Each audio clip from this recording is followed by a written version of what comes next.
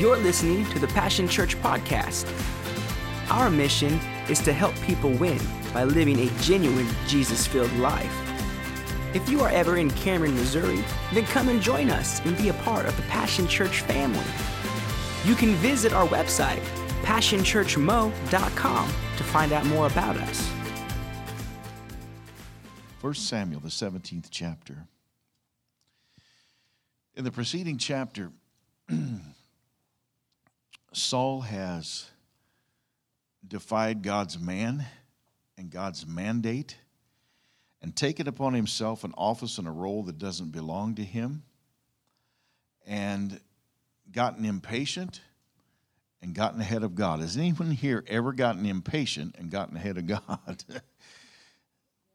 I think I've lived there at times. And when you get impatient and get ahead of God, you can create for yourself all kinds of difficulty. And so Saul has gotten not only impatient and ahead of God, but the violation had to be even more grievous than that, because God took the kingdom away from him. Although he remained in the office and he remained the king technically over Israel, he was not really king in the hearts of the people as much. He began to rule by fear and dominance after this incident. And so we're catching up in the story. God has bypassed Saul. He has anointed David. This is when David is about to go up against Goliath. So this is a very familiar portion of Scripture. But, and I have a lot more reading, but I think I'm going to just make it real simple. Put your finger on verse 29. David's come down. He's brought food to his brothers who are on the front line. His three oldest brothers are fighting for Israel in the war against the Philistines. The Philistines are trying to encroach upon the Israeli land. And, of course, they have to defend their homeland and are not about to let the enemy get on their land. But there's a standoff because of Goliath and his size. And the challenge has gone out to just send out one man to fight our champion. And, of course, the armies are used to hand-to-hand combat. They're not used to this one-man thing. And everybody's kind of trembling in fear. Nobody knows quite what to do. Although Saul is a large man, Saul stood a head above everybody else in the nation. He's not nearly as large as the champion of Gath. And so everyone's trembling in fear. Verse 29. In fact, let's look at verse 28. I'm going to read this out of the King James. Now Eliab, his eldest brother, heard when he spake unto the men, and Eliab's anger was kindled against David. And he said, Why camest thou down hither? And with whom hast thou left those few sheep in the wilderness? I know thy pride and the naughtiness of thine heart, for thou art come down that thou mightest see the battle. So just before this, David has had a conversation with some of the soldiers, and he's going, Who is this loudmouth? Who is this loudmouth that everybody's afraid of? Never seen him before. Who is he? And so he's getting a little persecution from his older brother. Anyone ever been persecuted? If you're going to make a stand for Christ, if you're going to make a stand for God, if you're going to stand up for righteousness, you're going to be persecuted. I've known people here just recently, in the last week or two, but gotten persecuted because they made a stand. In fact, even our mayor in our city has come under persecution because she tried to make a stand for morality. And so anytime you're going to stand up for righteousness, just know that someone, and oftentimes even in your own camp, your own people, your own family, the people who are closest to you, oftentimes will come against you and chide you because you're trying to do something the right way. So this is the little speech he's getting from his brother, and his brother's really picking on him. He's saying, you're just a bratty kid, and you come down here because you just want to see the battle, so you can go back and tell everybody you saw the battle. And so David just prior to this, I guess I should throw this out so you understand. David, in his conversation with the soldiers there, he asked this question. He said, and this is why his brother gets on to him. He said, so what is it that the man who takes this giant out is going to get? He wants to know what the spoil is. What's the reward? What will the person who challenges this soldier receive if he takes him out? And so now his brother is going, well, you snot-nosed little kid, because he's an adolescent. You'll read that if you read that in the Amplified. He's just an adolescent young man. And so he thinks, who do you think you are? You're not dry behind the ears. You come down here talking all smack in front of all these soldiers like you're going to do something, David? And so David picked it up. Let's pick it up in verse 29. David said, what have I now done? Is there not a cause? Now, I've preached that. I've preached that 100 times. Is there not a cause? But then I read it out of the Amplified. And David said, what have I done now? Was it not a harmless question? In other words, why am I getting so much flack from you? Isn't that a question somebody should be asking? Shouldn't somebody ask the question, what do we do to take this loudmouth out? What would you receive if you would take him out? Is it wrong to ask the question? Verse 30. And he turned from him towards another and spake after the same manner, and the people answered him again after the former manner. In other words, he didn't like what the brother said, so he went to somebody else and asked the same question. Verse 31. And when the words were heard which David spake, they rehearsed them before Saul, and he sent for him. And David said to Saul, let no man's heart fail because of him. Thy servant will go and fight with this Philistine. Now look what David said. He said, don't let your heart fail, Saul. I'll handle this. Well, we're talking about an adolescent boy talking to a king, a warrior. He says, don't get nervous, Saul. I got this. Verse 33, and Saul said to David, thou art not able to go against the Philistine or to fight with him, for thou art but a youth, and he a man of war from his youth. Now look at this. Even when the people who should believe in you don't believe in you, it doesn't mean you're out. And here he goes, and I'm sure this had to deflate him just a little bit. Here he stands up in the battle, and he says, I'll be your champion. Somebody's got to take him out. Somebody's got to shut his loud mouth. And so he gets trouble from the crowd. He gets trouble from his brother. He gets trouble from the king. Nobody thinks he's able to do it. So take a look with me real quickly down to verse 47. There's a whole lot of more narrative here about him looking upon the Philistine and how the Philistine comes against him. He says, hey, am I a dog that you would come at me with sticks? What do you mean sending a kid out here to fight me? But verse 47 is the one I want to concentrate on. And all this assembly shall know that the Lord saves not with sword and spear, for the battle is the Lord's, and he will give you into our hands. He's talking to Goliath here. So Saul has sinned the sin of self-reliance.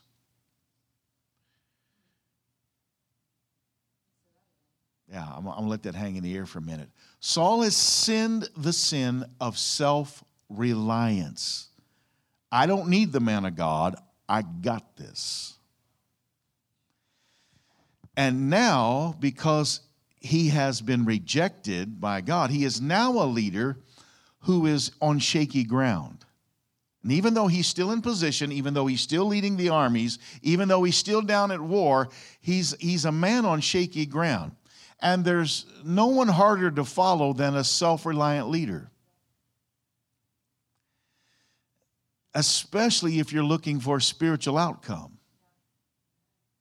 If a man is full of himself, it's hard to follow him because his arrogance leads the way. If a man is self-reliant and full of himself and a self-made man, he hasn't reached his bottom yet. And the greatest leaders are those that God raises up from the bottom, not those who start on top. Saul was anointed to be king, and he started on top. He didn't come up through the ranks like David. He didn't fight a bear. He didn't fight a lion. He didn't have to depend upon God in the dark hours of his life. He didn't have to depend upon God when he's laying out a field underneath the starry sky and he hears all the wolves howling around and he knows that his job is to protect the sheep in the middle of the night. He's never come up like David has come up. And David was not even favored within his own family. He wasn't even invited to the king anointing party. And now he's been covered in the oil. He's been baptized. He's been anointed as the king. And there's probably a little bit of jealousy between him and his brothers because they were all rejected at the king anointing party, but David was brought to the forefront. So now the whole army is behind a self-reliant king, and they're on shaky ground, and no one feels confident enough to step out and say, I'm your man. I'm your man. I can handle this. I'll take this battle on. I'll conquer this foe in the name of the king. No one is there. So Saul has sinned his self-reliant sin, and here David is a young man, but David is cut from a different bolt of cloth. Saul is self-reliant. David is completely reliant upon God, because he understands that in the night he needs God's help. That's why he sings songs of praise to God. That's why he's been called to the king's court to play his harp, to drive off demons, because he walks in the presence of God. He walks in the anointing of God because he knows his God. He trusts his God. How much prayer do you think was going on in David's heart when he's facing a lion? And he knows it's you or me. One of us has got to go in this situation, and you're not taking out these sheep, so I'm going to stare you down. I'm going to face you. How much courage does it take to stand up before a bear and go, oh no, you don't. When you know with one swipe of his paw, you could be ripped to shreds. It takes courage from beyond your courage to face a moment like that. Few men have that courage to just run in. It takes strength beyond your strength. So I want to share this. I'll make this real brief tonight, but I want to share this with you. Even though Saul is a self-reliant man, David is a young man of total reliance upon God. Now here's something that's interesting. I think you'll find interesting. David is the baby of the family. He is the 8th son of Jesse. The 8th son of Jesse. 8 is significant in Scripture. The number 8 means regeneration. To regenerate something. Well, standing on this battlefield, there need to be something regenerated in this situation because everyone is trembling in fear from the king down.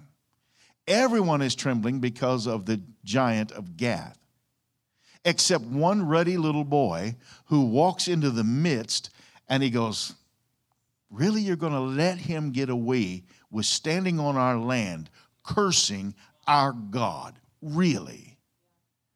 And so because of that, he's come underneath persecution now because he can trash talk just the same as the enemy can trash talk. The difference is the enemy's trash talking just to be trash talking, and he thinks because of his enormous size and his intimidation that he will win the war without ever really having to fight anybody. Little does he know that there's someone here who's not self-reliant, nor underneath a self-reliant leader. There's someone who has walked up in the midst who is reliant upon God. And so 8 is significant. It means regeneration and it means resurrection. And when something dies, we need a resurrection. We need something brought back from death to life, right? So in this moment, David is the representation of regeneration and resurrection. To regenerate something means to restore something. To resurrect something means to bring something back to life. And so 7 is the ending of a thing and the completion of something. But 7 plus 1 equals 8. And 8 is the beginning of a new era and a new order. And David is walking up into a battlefield while everyone else is shaking because of the ending of the leadership of Saul, and the anointing of Saul has been lost. The rest of the army is standing there shaking in their boots because they no longer have the confidence that they once had in their leader. But walking up on the field unexpectedly is a young man of a new order and a new era, and he's about to usher in what I want to say, a new courage that they've not seen before. And while everyone else is shaking in their boots, while everyone else is standing there, right before Saul's eyes, the favor of God has been revealed in this newly anointed king. And by the covenant of God, he is tired of the trash talk of the warriors of the pagan gods. And so he's standing here, and in verse 29, he says, is there not a cause? And of course, in the Amplified, it says, isn't there a merit to the question that I'm asking? What shall a man receive if he shuts up the devil's mouth? What shall a man receive if he shuts up the enemy's mouth? What kind of reward follows a man who can take out his enemy? That's what I want to know. What kind of reward follows the man who will stand up and defy the enemy of God and take him out and shut him up? David never once gave any credence to Goliath. He never once mentions him by name, and everybody knew his name. He never once calls him anything but an uncircumcised Philistine. He doesn't call his name out. He doesn't give him any credence as a warrior. He just keeps calling him an uncircumcised Philistine. Now, what's the significance of that? I'm glad you asked. The significance of that is that David understands I'm operating under covenant, and the sign of covenant I bear in my body. But this enemy who's standing on God's soil, conjuring up curses from his gods of stone and wood, does not have a right to stand in the place that he is, and he's encroaching upon God's territory. And I'm intimate with God. I know God. I'm anointed by God. I spend time with God. And the same as the lion went down and the bear went down, this enemy too shall come down, because it is a new era. It is a new order. There is a new king in the house, and I'm standing here to let you know that this enemy, just like the other enemies that I have faced in my life, will come down. I'm having fun. So repeatedly, he just keeps calling him an uncircumcised Philistine. Why is he doing that? Because first of all, he's reminding himself of the fact that he is a covenant man. And second of all, he's reminding the armies that stand behind him that this isn't going to be a very long battle, boys. And you're going to be able to go into this thing with the courage of God, that you too are marked by God for victory. So follow my lead, boys. When you see the giant fall, go get the spoils from your enemy and drive them out of your territory. I'm having fun. I got to finish, though. So, he keeps telling him, you're an uncircumcised Philistine, a person without covenant. You don't know the true God. You're an idol worshiper whose demonic fear and intimidation needs to be silenced here and silenced now. How often has the enemy come into your life and tried to intimidate you and tried to bring fear into your life and fear into your circumstance? How many times has the enemy tried to get dominance over your life by fear and intimidation? And that's exactly what he's doing in this circumstance. And so these are the parallels I'm drawing from this ancient story. It's for today, it's for our time. Although we don't stand on a field with a flesh and blood enemy, we wrestle not against principalities and powers, or we wrestle not against flesh and blood, but we do wrestle with principalities and powers. I have all the authority of Christ Jesus to go into the battlefield and to take the enemy out, and to understand that I am also after the order of David. I walk after the order of Christ Jesus, for we are kings and priests in this life, and we are walking in a new era and a new anointing and a new strength and a new order, because we as kings can take down any enemy that gets into our pathway, because we are covenant keepers by the blood of Jesus Christ. So I'll finish. So with unconventional weapons, you know the story if I'd have went on and read the whole thing. David takes down this giant. He doesn't do it in the way war has always been done. How's he do it? He does it with the symbols and the signs of breaking the covenant law. He stones the enemy to death. You stand there and defy the law of God. You stand there and defy the armies of God. You stand there and you trash talk. I'm going to show you what the penalty of the covenant is. It is stoning. Whap! And he hits him between the eyes and brings him down. And then the young man, who was deemed too young to fight and too young to rule, takes out this towering loudmouth with careful aim. And using the punishment of the offenders of the law, he stones him and takes his head off as the ultimate sign of defeat and humiliation to his enemies. And suddenly this army of unsure soldiers and warriors that have been led by a fearful, self-serving king finds a new courage under the new warrior king to come out from hiding and to pursue and to chase down the enemy. And is there not a cause and is there not a reason to ask God what reward there is for taking out the enemy? What reward is there to take intimidation out of the way? What reward is there to take fear out of the way? What rewards come with that?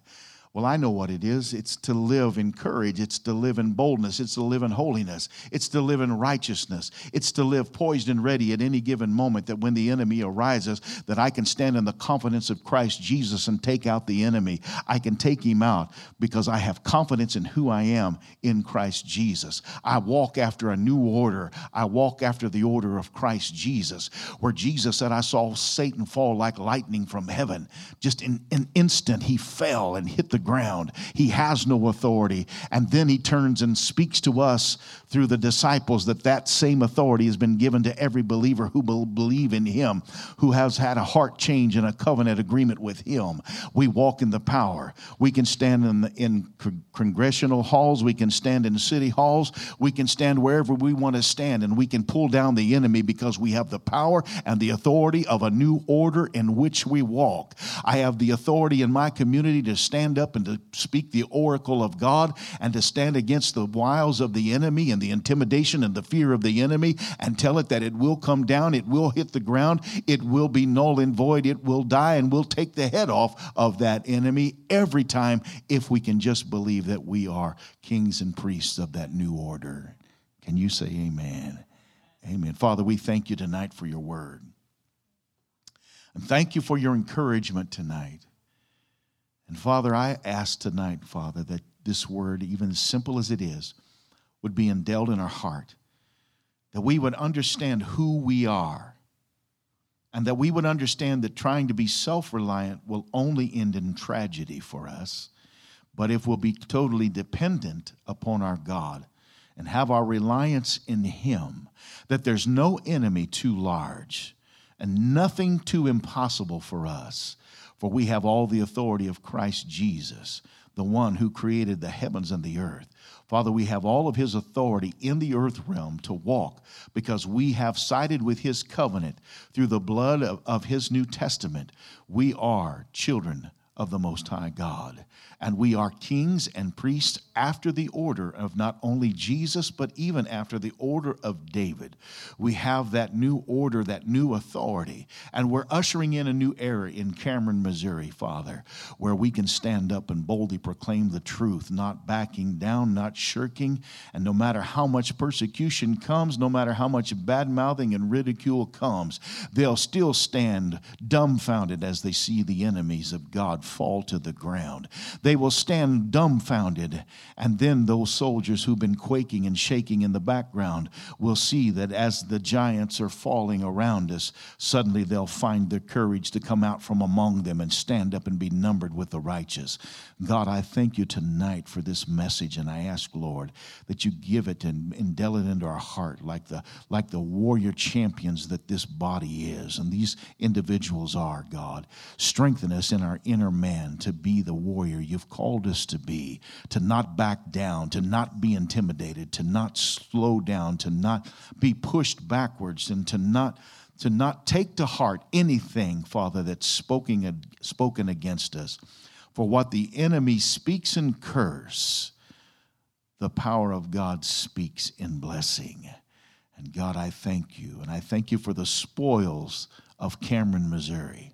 I thank you for the spoils, Father, in this spiritual warfare. I thank you that we walk with our head held high and walk in the peace of God and the confidence of God.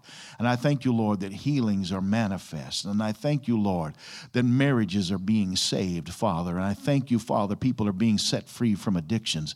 And I thank you, Father, that people are being helped and healed in so many directions and in so many ways. I thank you, Father, that families are being restored. I thank you, Father, that children that are confused, Father, are finding their way to you. I thank you, Father, broken homes, Father, are being mended. I thank you, Father, under the sound of our voice, Father, that everything that would defy your law in this community, Father, will be brought to its knees and brought to the ground, Father, and will have to surrender to the fullness of the power of God. We give you praise and we give you honor, Father. We thank you for the revival that has already started in our hearts. We thank you for the revival, Father, that's manifesting in our walk. We thank you for the revival, Father, that's moving in and around and through and among us, Father. We thank you for the revival that's reaching into our community, Father, that it's soaking up those who didn't even think they wanted to be a part of God. I thank you, Lord, that you're moving and having your way in this community. Father, I thank you, Lord, for businesses, Father, that stand with Christ. I thank you, Father, for those businessmen and businesswomen, Father, in this community who have a backbone and aren't afraid to stand up and speak their mind and tell the truth. I thank you, God, that you're raising up an army, Father, of believers in the next few days, Father, who are going to stand up, Father, and really, really be counted, really stand up, Father, not afraid, not intimidated, not able to be out-talked nor shut down. God, I thank you and I praise you, Father, that through the covenant agreement that we have, this enemy too, like Goliath, will hit the ground, Father, once and for all. Father, I thank you for those that are trying to legislate, Father, things, Father, around us that could bring adverse spirits into our community, Father. We bind it in Jesus' name and thank you, Lord, that it shall not have its way and it shall not rule and it shall not reign in our midst. God, I thank you and I praise you and I worship you, God. We shake sorcery from our community. We shake sorcery and the stronghold of it, Father, from our borders. And we give you honor and we give you glory and we give you praise tonight. In Jesus' name, amen. Thanks for listening to this podcast. We would love to connect with you on Facebook or Instagram at Passion Church Mo. Until next time, God bless.